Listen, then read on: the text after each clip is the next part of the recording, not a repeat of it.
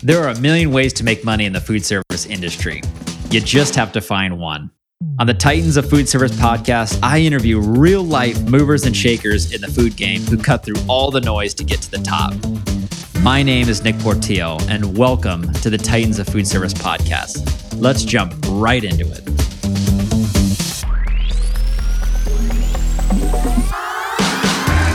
Welcome back to the Titans of Food Service podcast. I hope everybody out there in the food service world who's listening, I appreciate you. Thank you.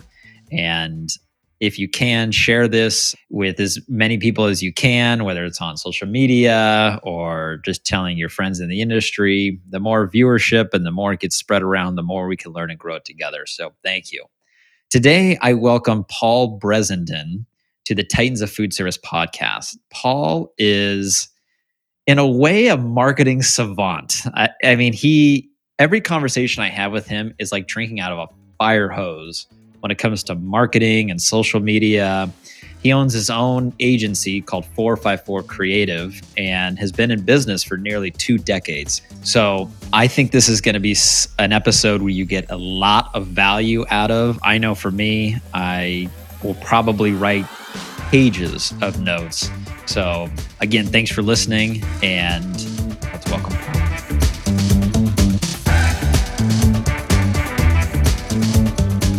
Paul. Welcome to the Titans of Food Service podcast. I'm so excited to have you here today. I appreciate you joining me.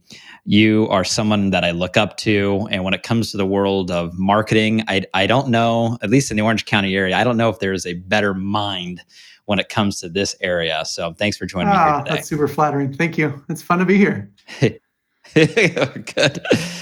So why don't we start off with maybe a little background on yourself. Talk about 454 Creative and what you've been able to build. Yeah. I started a web development shop 19 years ago in my parents' attic. I had put myself through school. I'm 7 out of 9 kids. So if you want to go to college when you have 8 other siblings, you figure out how to work and achieve that. So I grew up when the internet was sort of starting to take off, when we had 386 and 486 computers that you had to build yourself. When the most clicked button on the internet was the skip intro button, when everyone had these flash. You probably missed that whole part of growing up. Yeah, for me, I grew up in the early 2000s, through the 2000s, really, from elementary school to high school. Do you have dial-up CDs from AOL? No. I would burn CDs. I'd go on and get free songs off of LimeWire and burn them on the CD. All right. Yeah, I mean, so we started off. I started off kind of building websites before anybody knew what to do with them. And that was my entrepreneurial journey through college that put me through school. And I would build computer networks for businesses and kind of fix computers that were hacked and that sort of thing. And I graduated college. At that point, I was working as a youth pastor. And so I graduated college and had to kind of pivot and find a career pretty quickly. And so I decided to start. So the next week after graduating college, I started a company in my parents' attic and went out and got some clients. And I'd already been building websites to put myself through school. So it was an easy transition into just keeping my current client set and deciding not to work for somebody else. And then, hired an employee on day 2, hired another employee on week 2, and sort of took off from there. And for me, what I realized in this this journey of, being computery to being focused on marketing was that people were chasing the shiny object. They knew that they had to do something, and this was the new thing. They just didn't know what to do with it. And so for a while we were building websites for like other agencies, because most agencies didn't have digital experience. And then very quickly realized that it's more important not to sell the development project, the shiny idea. It's more important to sell what to do with that. And so we started pivoting to selling strategy. How do you actually do something with this? There's a key moment, I think. There's lots of key moments, but I'll pick one. I remember building, at that point, Facebook was kind of the new cool thing for businesses. It was the next shiny object. We went from websites to social media, and what do we do with this, to ads, to Google Ads. And Google Ads kind of made the digital advertising world really accessible, and everyone started spending gobs of money there. And I remember a web development project we did to build out this custom Facebook application for Beyond Meat. And that's a project I should have just exchanged for stock instead of payment. But we built that application, and it took us, I don't know, a month or two to kind of build out this really cool sort of custom experience on Facebook. And at that time, you could build like an e-commerce store and these fully branded pages and all this other stuff, this little mini web portal in Facebook. And we launched this thing, and literally 3 days later, Facebook shuts down that whole thing and says, no, everybody has to use their standard Facebook experience. And it was this like light bulb moment to me. Like I felt this tremendous amount of guilt of, hey, did I push them into this? And we didn't. They pitched it to us, and we could do it. They didn't complain about it in the slightest bit. And it was this aha moment where I realized you have to own your marketing. The things that we think we own, we really rent, right? Our Facebook feed, we rent. They control the algorithm. We think we own it because we built the follower base. Nope, we play by their rules. Same thing with our SEO. We think we own our SEO. We do all this content work for our website. We don't own that. Google owns the algorithm. They could change it tomorrow, and usually they change it tomorrow. Right? There's that sort of thing gets upended all the time. And so what I realized is that you kind of have to understand how you're generating growth, and you have to understand the game that you're playing, and you can't put all of your eggs into one basket because you don't control that basket. Somebody else does. So that was sort of the like big growth moment for us as we started to realize, no, it's far more important to figure out how we're going to grow. What do we actually control in this process? How do we diversify that process? And then how do we achieve the growth that we're looking for in the smallest way possible so that we preserve the rest of the profit for the organization? Sure. Yeah, that all makes sense. And what kind of nowadays, what kind of companies do you work with? Is it like B2B or B2C? How does that, what is your sweet spot that you work with? So it's primarily B2B. We have a few sort of B2C clients that exist in the banking world. So we work a lot with credit unions and higher ed, but it's really working with considered purchase products, something that you're not doing an impulse buy with. There are dramatically different strategies that you do from B2B and B2C, and then dramatically different strategies that you're doing from a commodity transactional product where you're basically buying something that has very little differentiation versus creating meaningful differentiation around what you're selling, because that sort of evaluation period leads to a longer sales cycle, a different, like the average number of touch points in a B2B sales cycle is greater than 14. Most organizations don't have 14 touch points defined in their marketing strategy at all. So you have to start working through, okay, what am I doing to reach my audience in the right way? How do I set myself up to actually stand out? Because if I check, and this is what happens that I see, like it's more painful than we want to admit, but normally when we look at this, we struggle with what our marketing materials should be, what we should be saying, how we position our actual product or our organization. And we take the easy way out. We go and we copy what our competitors are saying. We tee up the same bullet points. We tee up the same sort of look and feel to what they're doing. And I can't tell you how many times the CEO has walked into a marketing manager's office and said, I want to do this. And it's really, at the very least, it's following a familiar pattern from an industry leader in the same category. And what that does is it creates, you think you're elevating it by saying, hey, I'm going to copy the leader. But what it's really doing is removing all the differentiation, right? If they check the same boxes and you check the same boxes, then at the core level, what does the customer have to evaluate on you? Price. And price is a differentiator, but it's the weakest form of differentiation you can have, right? Yeah. There's no competitive advantage there. All it takes is somebody to undercut you in one day and you're toast. So what you food service toast. Let's get out of food analogies. I like but yeah, I mean that's the core of what we're actually doing with a lot of our clients is we're figuring out how to give them a competitive advantage through brand positioning or brand messaging. Sometimes through target audience, you can actually identify a different industry vertical and really go hard after that sort of specialization that gives you more differentiation. And so there's plenty of ways to do this in food service too, but that's sort of the focus of what we do. Yeah, it can definitely resonate with, brands struggling to have their marketing message, and maybe copying what their competition or what others are doing. I see it in the broker business. When a broker is talking, a lot of times you hear similar type talking points. Whether you're interviewing company A or company B, it's a lot of similar talking points. And one of those might be, well, we're operator focused, which means that they have relationships with like restaurants, the end user in our line of work. And so we're operator focused. It's a term that's used so commonly across brokers. And I think I think as an industry, we struggle a little bit of having our own individual unique message. So that makes sense. So let me give you a little background on food service and how our sales process works. So the way it works right now is on the manufacturing side, they have different industries that they go into. Maybe like the retail industry, which is going to be your grocery store, where it's going to be more B2C, or maybe it's through Amazon, e-commerce, again, B2C. But we're on the food service side, which is B2B. And a lot of times manufacturers, they build their custom packaging and brand messaging on the B2C side, the retail side, the CPG side. And on food service, the marketing efforts are a little bit more based around doing trade shows or creating point of sale. And so it puts a lot of pressure on the sales team to go out and drum up interest, build a relationship, present the product, follow up. I think you mentioned that there's 14 touch points in B2B. I mean, there's so many touch points. And I wanted to get your perspective of maybe how you've seen it in other industries, but it's kind of it's a very slow sales cycle.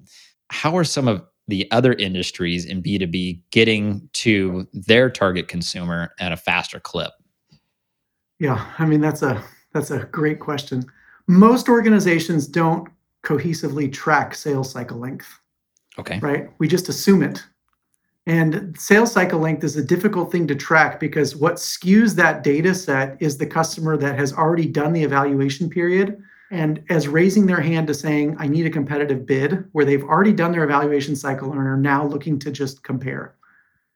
And so that messes you up because you think that sales cycle length is 45 days or 30 days or whatever, when it's really been a 6-month process. You were just brought in later in the stage of it after they've kind of done all of their evaluation. Gartner has some really good stats on this. If you're not familiar with Gartner, they're probably I'm not. leader in marketing research and sales research. They're a big consulting firm. Their stat is pretty telling. 67% of that buyer's journey is done digitally. And I think it's somewhere in that same ballpark, 60, 70% of that is done. 67% of that, 60, 70% of that decision-making process is already decided before that person reaches out to the brand. So what that tells me is that there's actually more sales now done in marketing, done absent the brand, than done by talking to a salesperson. That's a really telling thing to think that more sales is done in marketing now than is done in sales. Yeah. And we see this in our own consumer behavior, right? Like most people don't want to engage with a salesperson. They want to evaluate on their own. When they're ready to make a decision, they'll go and talk to a salesperson because that's sort of the expected behavior. There's actually some really interesting stats, and it's roughly 80, 90% right now of people that are willing to engage and do a considered purchase, right? I think the study that I looked at was done off of customizable enterprise software. So something that requires you're looking at 6-7 figure software, right? That needs a consultant to modify it or to customize it for your business with a very, very high licensing fee. This isn't something that you just go and impulse buy. It's not like I'm going to go purchase Dropbox for my company. It's something that I'm thinking this is going to run my entire company. I have to make this decision for the next 3 to 5 years, right? And I'm going to go spend, $200-300, maybe even $1 million plus on this software. The stat is that 80-90% of those users would just as likely do that evaluation process minus the salesperson and just click and purchase online than they would in talking to a salesperson. The salesperson still wins by a narrow margin, 1-2%, right? Yeah. But I think that that's getting to the point where it's not that it doesn't matter as much anymore. So what I would say here is that most of the time what we're doing is that the organization is injecting a salesperson into the process to slow down the evaluation process. We're hiding pricing information. We're introducing things that we think are of value. Like one of the things you mentioned is operator focus. I hate to throw this out there, but that is a very, very BS point. If you ask Okay, let's hear why. if you ask every manufacturer, is there one that's going to go and say, no, we're not operator focused? Everybody's going to Yeah, raise their hand and say, me too. Right. And right. so what we think is differentiated is really a buzzword. It's jargon that has no meaningful positioning whatsoever for the brand. So we talk about brand messaging. I have a model for this, right? Here's the 454 Paul model. It's the DC3 model. Brand messaging should be differentiated. It has to be unique. If you see operator focused on your marketing materials and everybody else's, go do the hard work and find something else. It has to be clear. I'd say operator focused is clear. Is it compelling? If you say, hey, we're operator focused, and the person on the other end of that table, his eyes light up and go, thank God, finally somebody, right? Then you've hit something. If you haven't, and they go, yeah, you're missing the boat here. So clear, compelling, and then customer centric. It has to be out about them. You saying operator focused, I would say maybe not, right? Operator focused means the operator, right? Like you're framing it from your perspective, not theirs. So figure out how to frame it from your perspective or from their perspective. Excuse me. Let's say you were a food service broker, and you really are, you feel in your area that your geographical area, you are the best. You have the best relationships at the operator level. How would you package that differently? Instead of it being, saying we're operator focused, creating a message that's compelling to the manufacturer. There's a really great Office episode about this. Dwight and Jim walk into somebody's office to sell them paper. And the first thing that happens is Dwight sits down and flips a phone around and just takes the guy's phone and starts dialing a number, and it instantly goes to on hold music. And the guy that's sitting at the other end of the table is like obviously ticked, because how socially awkward is that? Right? You just stole my phone in the middle of a sales conversation. And so meanwhile, Jim is sort of doing his sales pitch. And he gets to this whole sales pitch, and they talk about, this whole thing. Like, hey, we're customer focused. We're operator focused. We know what you need. We do whatever. And the guy is starting to grill him on price and the availability on stuff. And then all of a sudden the phone kind of crackles to life. And what you realize is that Dwight had dialed the competitor that the guy was using. And it finally got through the on-hold music and was now going into a phone tree thing of, hey, let's talk on this. And so you could see the guy's face light up like, why did you just call my competitor? So Dwight hangs up and then dials Dunder Mifflin. And the first thing that happens is Pam answers the phone. Dunder Mifflin is his phone. He says, hey, can you transfer me to Dwight? And Dwight's cell phone rings or something like that, right? Like all of a sudden you're like, oh my gosh, you just proved that out. If you're going to say you're actually operator focused, then what you do is you prove it. It's not enough to say it. You have to show it. So a lot of times when we create brand messaging, it's not enough to say it. You have to prove it. And so what is the key messaging that backs that up? So if you're going to say, hey, we're operator focused, then you would say something like, dedicated account reps with cell phone numbers attached to every account, right? Don't dial the main line, just call me directly, right? Or usually what happens if you're actually operator focused and you have the most business relationships like that, you don't have to say that because they know who you are, right? That's one of the things that you can just leave as being secret sauce or have some conversation or somehow prove. But normally that's not something that you walk around as a badge of honor, because it already is your badge of honor. They know who you are. Wow. Every time I have a conversation with you, it's like drinking out of a fire hose. There's so many nuggets, and I just love it, man. I love it. So let's, again, talking about the broker business. So the way that the industry is kind of set up is whether you're in my area, California and Nevada, or you're in New York or Florida, our pricing is all the same. We accept whatever the commission rate really that the manufacturer gives to us. And it kind of makes us, I don't want to say a commodity, but it makes us all the same. So we might, whether we're more operator focused than the next person, or we do this a little bit better than the other one, the cost to hire us is still the same as our competitors. What's a what's a better way to, I don't know, get out of that trap? And I'm trying to think of how I'd form this question. It's around not becoming a commodity, being more of a value added service that someone would want to buy. Maybe instead of pitching ourselves, now I'm just starting to think. Maybe instead of pitching ourselves as here's a service that we offer, it's more of a product you can buy. Maybe a tiered product strategy where option number one, you get this, option two, you get this plus more, and then option three, you get everything you want. What do you think about that? Yeah, which you're on the right track, right? Like, because one side of the equation is fixed, right? We assume that we have to bump up the other side of the equation, what value we generate, to create that sort of differentiation. That's true, right? That's obviously true.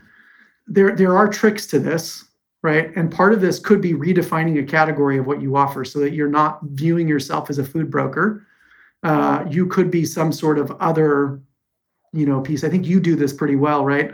You view yourself as not just a broker, but an agency, right? And so you're taking on the full sort of marketing engagement sort of efforts that most people don't have the expertise or the execution capabilities for.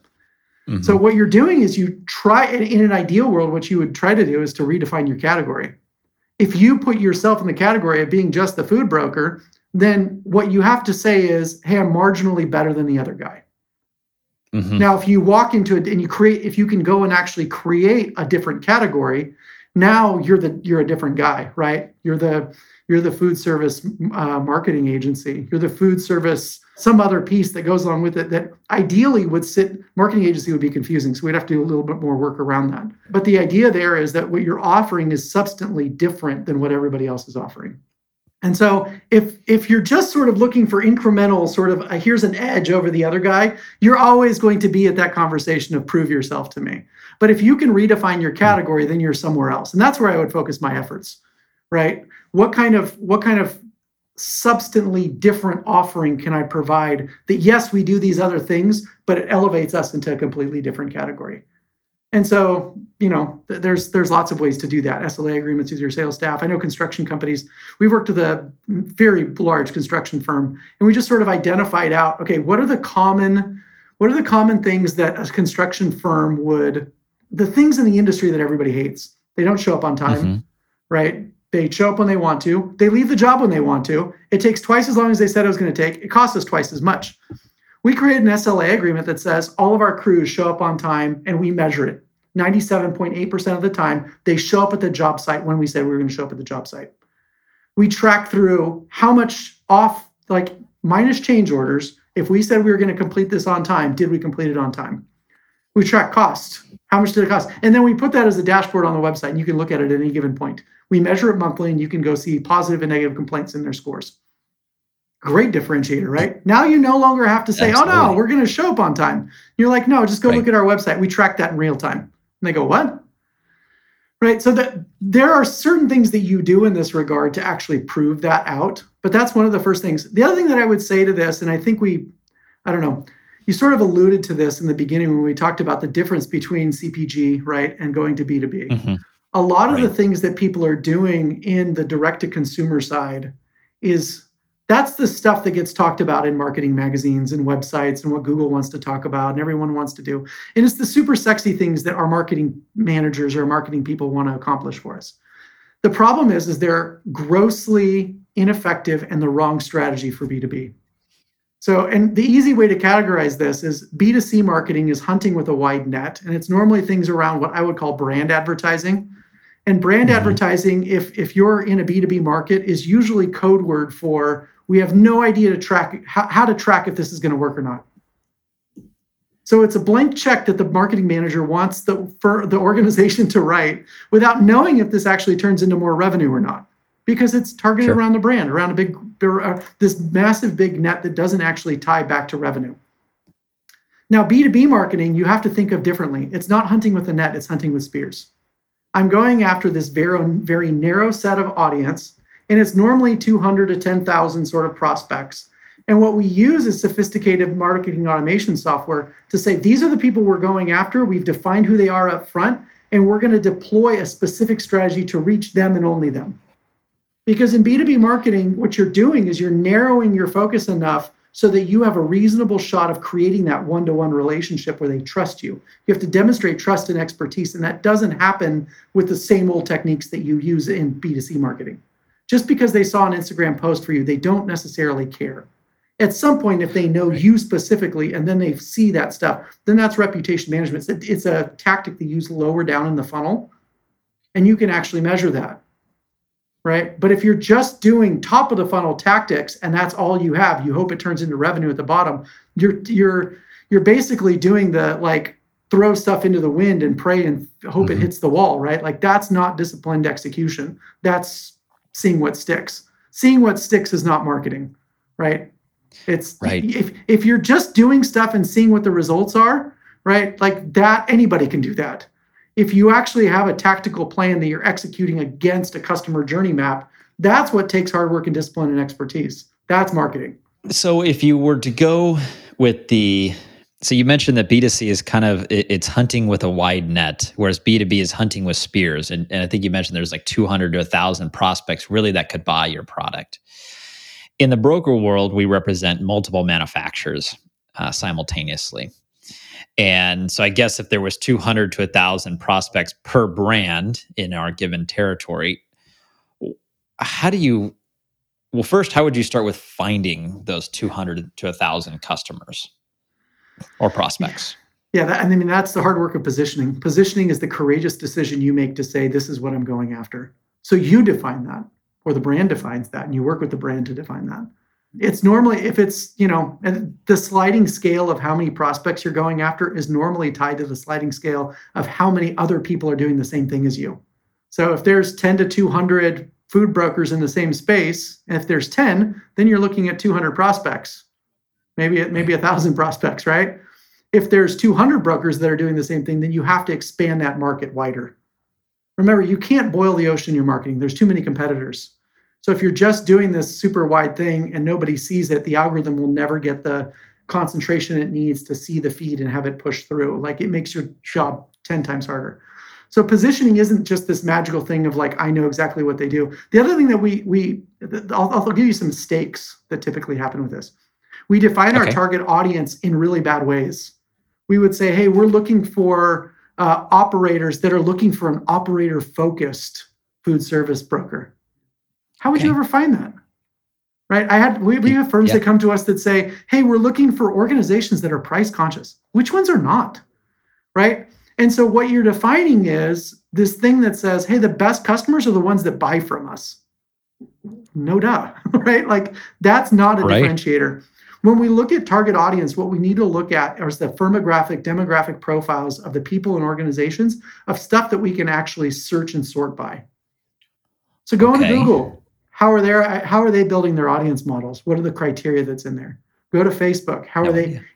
You can look at this up. You can go look in your Google ad account, go look at a Facebook ad account, go into Zoom Info, go into Hoovers, go into any one of these, and look at the specific search and sort criteria that you can sort by. Build your target audience off of that. Is it a job title? Is it a firm size? You can go into Zoom Info and say, show me restaurants that have grown headcount by more than 5% in the last 12 months. Right? You can actually put together demographic data off of that. You can say, show me organizations that have more than 50 employees, that have more than one location, that have these sort of criteria. And then once you've identified your organization list, I would assume that in this stage, you'd be primarily focused on what we would call account-based marketing, ABM, where you're saying, what I really want is the account. I don't care if the food and beverage manager tells me no, I'm going to go around him. I'm going to go above him. I'm going to go next to him. I'm going to wait for him to leave, and I'm going to go after the next guy because I want this organization. That's ABM. And so if you can go into this ABM structure and say, hey, I've got these 10,000 firms and I'm going to be there, now you've actually achieved what you try to achieve, which is operator focused. Because it's not just operator focused. It's saying, I know where my value is and I know who benefits from this. I'm going to be there until they recognize that. Wow. What would be the tactic? Okay, so let's say you do your account-based marketing and you find the accounts that you want to target. tactically, how would you let them know that you exist? Well, how would you do it in any real life, right? So the idea of automation, right? We tend to think of things like Salesforce or HubSpot or MailChimp, whatever email program we're using or prospecting program we're using or advertising or whatever we're going to do. We tend to think it is the shortcut that replaces the human relationship. How are they going to find out about us? We're going to do this thing. My philosophy is that I don't think technology or automation should replace human relationship. It should enable it. If you're doing it to go around the idea of they should know who we are, you're probably messing something up because algorithms or organizations don't buy, people do. They have to know who you are. They have to trust you. They have to like you, right? If you walk into a sales meeting and your goal was, how do I get them to like me and trust me? You probably will get the sale. If you go into the sales meeting thinking, hey, I got to convince them that I'm the best option, that's a different objective and much harder and usually not as effective. Yeah. So that's normally what we're trying to do is how do I get them to like me? Right? And if I can get them to like me, then there's something there, right? And so there's lots of tactics around that, right? In an ABM structure, what I would typically start with is I would use the marketing function as that wide net to filter through who's going to engage, who's real and who's not. So I would start with an email sequence from you kind of try to match up job titles, right? If it's a very big firm, the CEO doesn't normally reach out to the food and beverage manager. It's normally somebody that's their peer. So it's facilitating an introduction. You can actually make that kind of elevate and say, if it's you reaching out and you're the CEO and you're a small firm, fine, do that, no big deal. If you're a massive firm, then you kind of do some nuance there. So I want emails, especially the first touch emails, to be as real as possible. If you're doing a email outreach or an email sequence, you've got to cut through the noise. Don't make it sound too salesy. Make it sound short and human. Some of the best emails that go out have typos in them on purpose, contractions, some sort of thing. Don't make it feel so markety that they go, oh, this isn't a real person that's writing it. There should be an emotional connection on the other end of it that they look at it and go, oh, Nick actually wrote me this email. I feel obligated to respond. We all get our inboxes flooded with 10, 20. I mean, I literally get hundreds of spam, salesy emails, and you look at it at first glance and you know it's fake. Write something that's real, that feels one-to-one. And the trick to this is write them one-to-one to begin with. Before you automate anything, do it manually until you've got the email crafted and dialed in.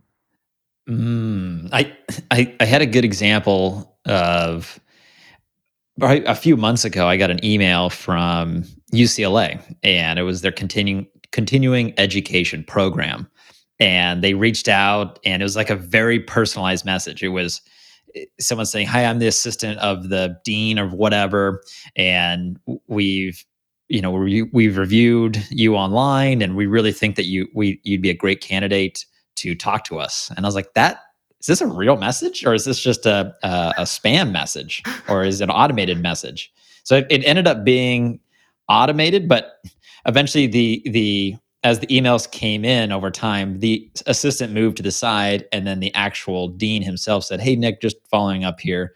I was just like, this is.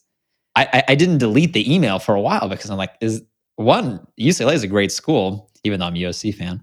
UCLA is a great school, and why are they reaching out to me? They're making me feel special. They're tapping into something.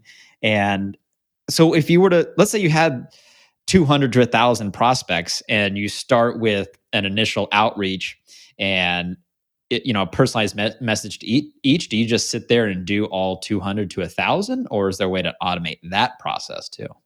Normally that process is automated, but you start with what gets you a decent response rate. Okay. So start manual. If it's 200, you could easily write 20 emails a day and send those out and be done in 10 days. That's not a big deal. You can automate the first touch of that. When it's a small number like that, it takes some time to build through what I would view as secret sauce, right? What emails work, which don't. What do I lean on in my messaging that gets people to open them? Their number is too small to do a lot of experimentation with. So that's why you kind of want to go slow and figure it out first before you start blasting everyone. Now, the whole goal of this is to start creating some efficiency in what you do so that this becomes a little bit more. In B2B marketing, what you're trying to do is to take this big group of people and pull the needles out of the haystack who's engaging. Right. And so like most CRMs, if you're looking at Salesforce, It's really built for what information you think is important and you put it in there. What a platform like HubSpot does, marketing automation software, it's kind of the new version of the CRM. What it does is it takes not just what you put in there, but it starts looking at what the end user, that customer, is doing in their behavior and feeding that back in and saying, no, based upon how their engagement is going, you can score that and pull those people out. So let's say they open the email, let's say they click through a link, or they hit reply, or they do whatever else, right? Now what that's doing is it's saying this group of people, you were focused on the 10,000, right? And you've sent email and you've engaged with them over the last few months. That 10,000 is now whittled down to 200 of people that actually opened your email, looked at your website, checked out your marketing materials, engaged with you on LinkedIn. You can score all of that. So now you know who to focus on, and it pulls those people out of that big haystack. And now you can actually dive in and create more human relationship with those people. Otherwise, you're trying to do this with 10,000 people and you're spread too thin. You can't actually do it. In an ideal world, right, you're engaging with 10, 20 people every week, real people, right? And so now what I would view ABM, like the secret to this, and this is my sort of approach to this. So I think the dating rules apply to sales. Okay. You get information from this sort of software in the same way that dating, and I luckily grew up past the age of online dating, right? I met my wife at church, and I didn't need to go through this, but dating rules apply, right? Everyone stalks everybody on Facebook or Instagram or Snapchat or whatever it is.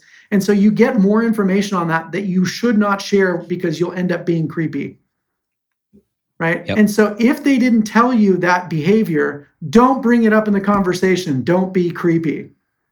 So, hey, I just noticed that you clicked through my email today is creepy. They say, hey, this guy is tracking. It's no longer human.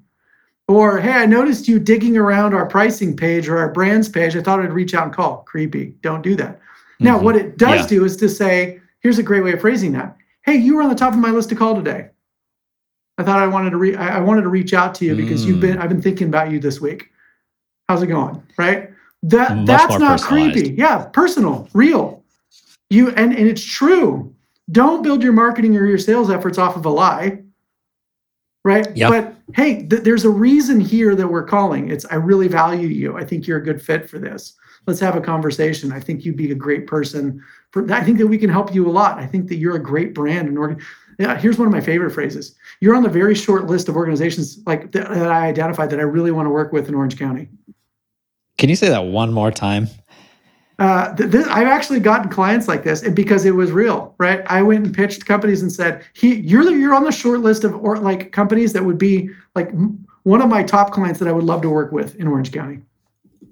I thought about you. I researched you. You're my people. Like you're the person. And there have been a few of them where I have this conversation and I'm like, I have no idea what we could do for you, but let's talk. And a year later they come back and go, hey, we thought of something. Will you work with us? They're like, yeah, it sounds awesome. We could totally do that. Magic is what we call that. Wow.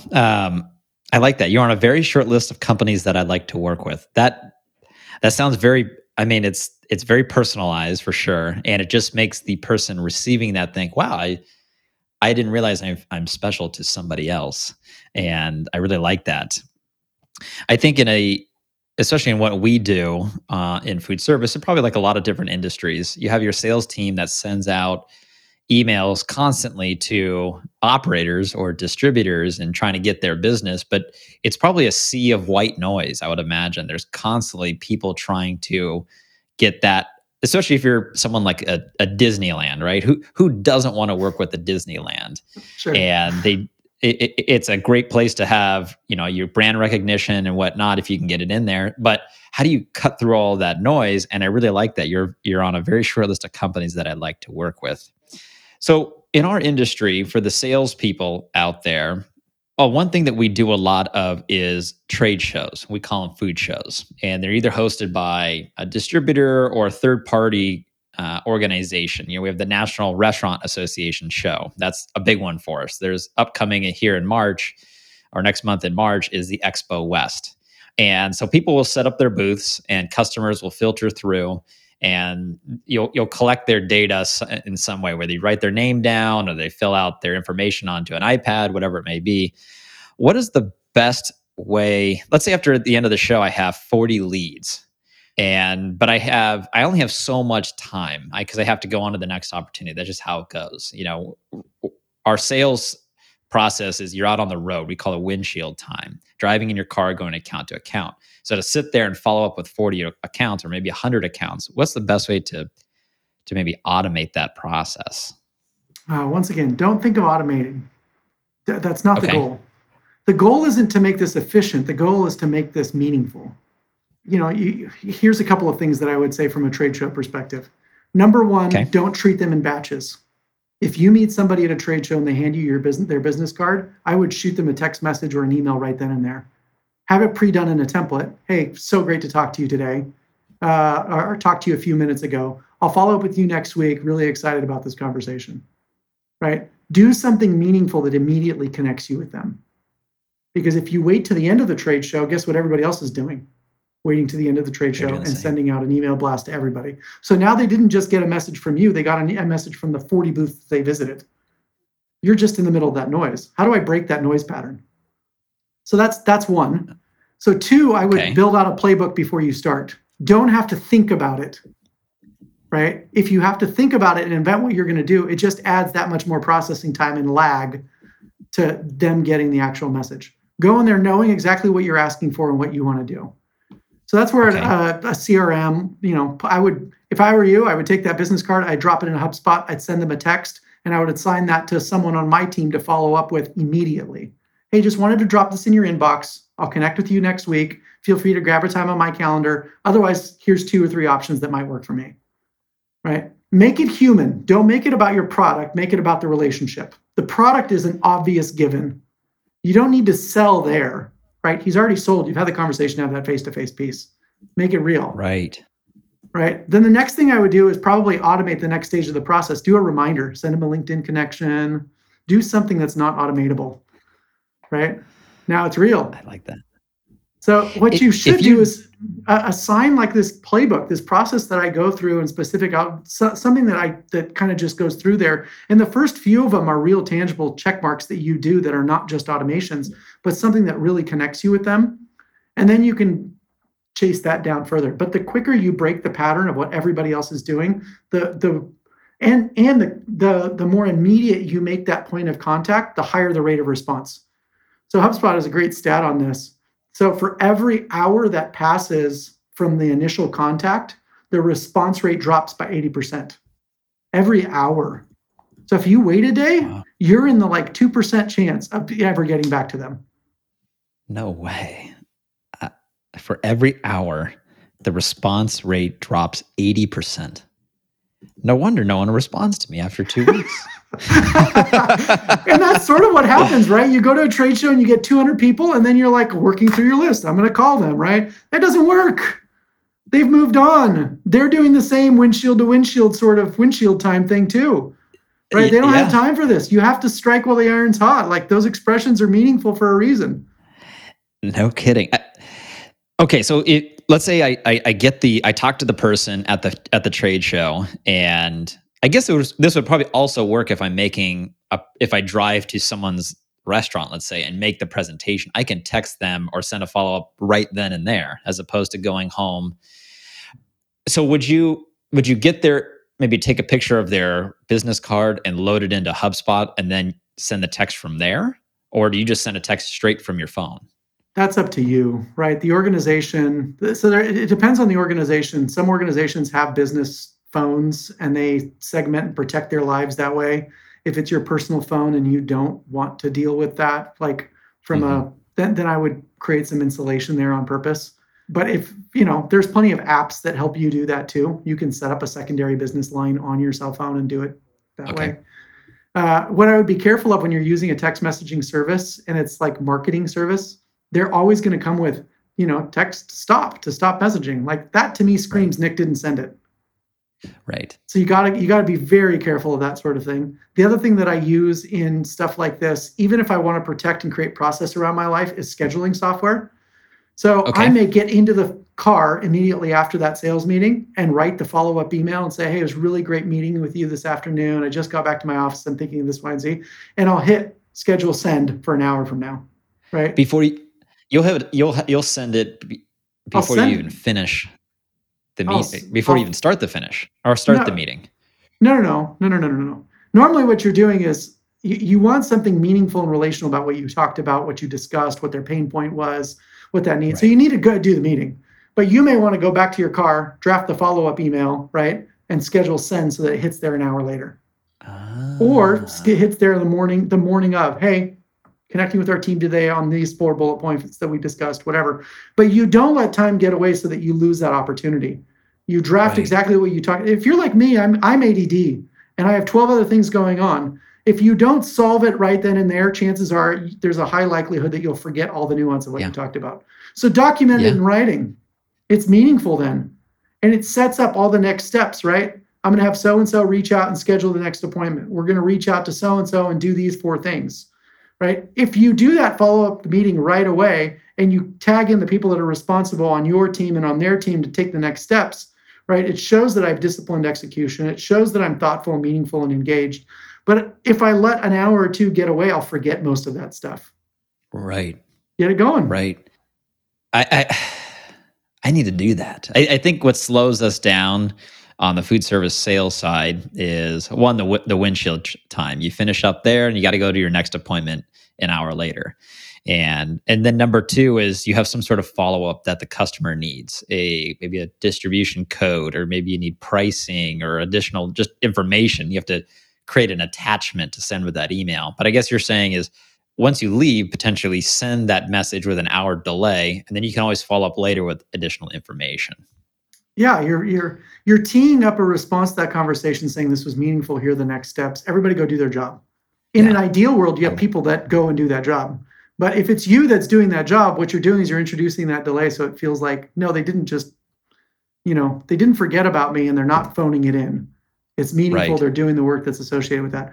Over time, what will happen is these will all start to look the same. You'll have a Right. preset agenda, and then you can templatize those. Now you pull up template 2, you attach the 2 documents that you need that are custom for that. You change 2 or 3 of the bullet points of what they need, and you move on. It feels easier and meaningful, but it's only because you Hmm. created the process and the rhythm to do that. So another good thing with windshield time that works for me is we used to Yeah. schedule hour-long appointments, and they would all stack up, which means that I had no time to do the follow-up immediately after the meeting. So we Right. stopped doing that. Now I schedule 50-minute appointments and I hold to those 50 minutes. So I have the 10 minutes to process through all those tasks before I move into the next one. So if you're driving, Ah, right, it's a simple little hack, right? But it's super meaningful. If you're driving, the other thing you could do is you could call up one of your salespeople or your VA or whoever that is and say, okay, here's the follow-up from the meeting. Please draft this, have it ready in my inbox. I'll send that. I'll review and send that in the next hour. So there are ways of doing that too. You could just do it with mhm. a voicemail memo that gets dropped somewhere and your VA picks it up and handles all those tasks. I like that. Shifting gears. In food service, there's a lot of people that want to get on. They think LinkedIn, is a great tool. And speaking for myself, I use LinkedIn. I'm sure as you've seen, and this podcast goes on LinkedIn, which everybody should check it out, of course. Of course. But of course, going on LinkedIn, people they may not know where to start. They think it's something that's good for them, or maybe they do start and they kind of fall off the wagon a little bit. What are some easy LinkedIn strategies to achieve whatever goal that is? And let's just say the goal is to get more exposure. Brand advertising, more exposure. Yes, You don't know if they're in food service or not, but now you have 1,000 followers and you're very excited. exactly. Who cares if they're all bots or they're in Indonesia? Uh, I mean, that's a good vanity metric. Here's what I would say. Let me just preface it first with this thing. Do the thing that resonates with you the most. So Okay. here's a good marketing principle. Most, if not all, I would say all marketing activities are fungible. They're exchangeable for something else. So if LinkedIn Okay. is not your cup of tea, go do Instagram, go do email marketing, go do podcasts, go do sales letters that you hand deliver. Go do something, right? Send faxes. Who's sending faxes these days? Go do something that makes you stand out, that you feel like is wired the way that you're wired, that you enjoy doing, and that works. Don't do something Okay. because somebody else is doing it. Don't do something because Okay. Nick said he's doing it and he's very successful in it.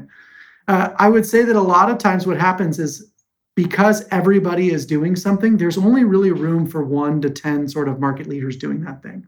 Those are the people Right. they turn to. After that, it's you're fighting with a competitive set to get the reach that you're looking for. So it's harder to Hmm. do. LinkedIn is great because it's really tied to your circle of influence. And so Yes. there's some specific tricks to do with LinkedIn that I think are helpful. You need good, meaningful content, and that content type changes all the time with LinkedIn.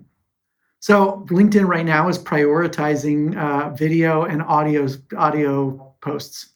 So your podcast works Okay. really well for that. So those types of posts get higher engagement and further reach into the feed than other types. Their surveys get higher reach than pictures do, or just a regular text message post. It used to be that you could post something like, "Hey, I have this unique stance in the industry. What do you think?" And a bunch of people would see it, a bunch of people would comment it, and then it would go. Now that Right. doesn't exist. You actually have to generate rich media content in order to get into the feed. And then the way that the algorithm actually works is the more engagement you get to when you posted it, the further in the feed it goes. So I can't tell you how many organizations I see where they have all of their employees comment on it in the beginning. And guess what it does? The feed feeds it to all of your employees. So the only people Right. that see that are all of your employees. I'm like, don't waste your time doing Right. LinkedIn then. That's stupid.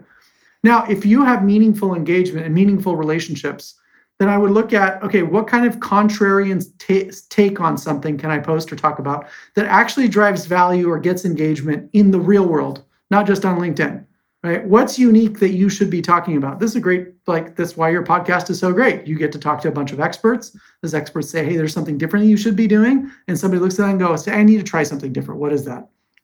Now, Yeah. what you do is when you post it, now be intentional about making sure that you get engagement, people commenting on it specifically. And there's a rule to it. I don't know what it is. It's longer than 15 words or something. A meaningful comment on what you're doing as close to when you post it as possible. So some of Yeah. the tricks that I've seen people do is they have a little like cohort of people that are in different industries, different spaces that say, hey, every Monday morning or whenever I post this, we're all going to go out and comment on each other's stuff. And what that does is it blows up the algorithm feed on what actually gets shared. Now that works if you're Yeah. looking for a broad audience, right? That's a good little trick. Um, but that's one. Now the other thing that I would do is make it meaningful, make it real, make it human, right? So it's not just Mhm. for you to post and you to broadcast one way. This isn't just like a TV or radio broadcast where you're yelling out to other people. You should have this moment where you're engaging with other people and creating social obligation for them to engage with you. So once you've done your Monday morning or Tuesday morning or whatever post and a bunch of people comment on it and that starts to feed the algorithm, you should spend the next 20 minutes doing the same for other people. Go and post on their stuff. Offer some meaningful engagement to what it is. Ask a really good question or pull out a thought-provoking thing that said, hey, I really liked when you said this. That's something I'm going to take away today. Right? That long form content is going to feed and expose your reach in the algorithm as well. LinkedIn has a thing called the SSI, Social Selling Index. So if you go to Yes. LinkedIn, I don't know, Google search Social Selling Index, it'll give you an objective score on how you're engaging with other people, what kind of meaningful content you're creating, how many people you're connected to. So it gives you something to operate from. It's weak in its algorithm, but it does help a salesperson say, okay, how do I moved from a social selling score of 23 to 30. And in my space, Right. that's pretty good, right? Like you can figure out what that is. There's very few people that I see that are greater than 80 or 90. Like you're a rock star superstar. I think mine's at 53 or 43 or something like that. What I would say is don't make the goal being, hey, I'm a LinkedIn god. Make your Hmm. goal that I'm engaging with real people and this is turning into real opportunities for me. I Make it like that. human. That's what matters. Make it human. Paul, I have enjoyed our conversation today. How can someone reach out to you or get a hold of you or work with you? There's lots of ways to find me online. I'm on LinkedIn, P Bresenden, Bresenden. My company's 454 Creative. You can find us online and all the social channels. It's probably the easiest way. I'm sure you'll tag it in the And show if notes. It'll be great. Yeah, of course, it's going to be all over the internet. You're going to be broadcasted everywhere, and you're going to be trending on YouTube as well. I hope. Oh, nice. Uh, I yeah, we'll mean, see. I I've ran a noticed digital that every marketing agency. It's not hard to find. exactly. Well, Paul, thank you so much for coming on to the Titans of Food Service podcast. As always, I loved our conversation. I have a full page of notes, 2 pages of notes here, and you make me want to. After this call, I'm like, oh my gosh, I got so much stuff to work on here. This is great. So, thank you for coming on. Oh, my pleasure. This is really fun. Thanks, Nick.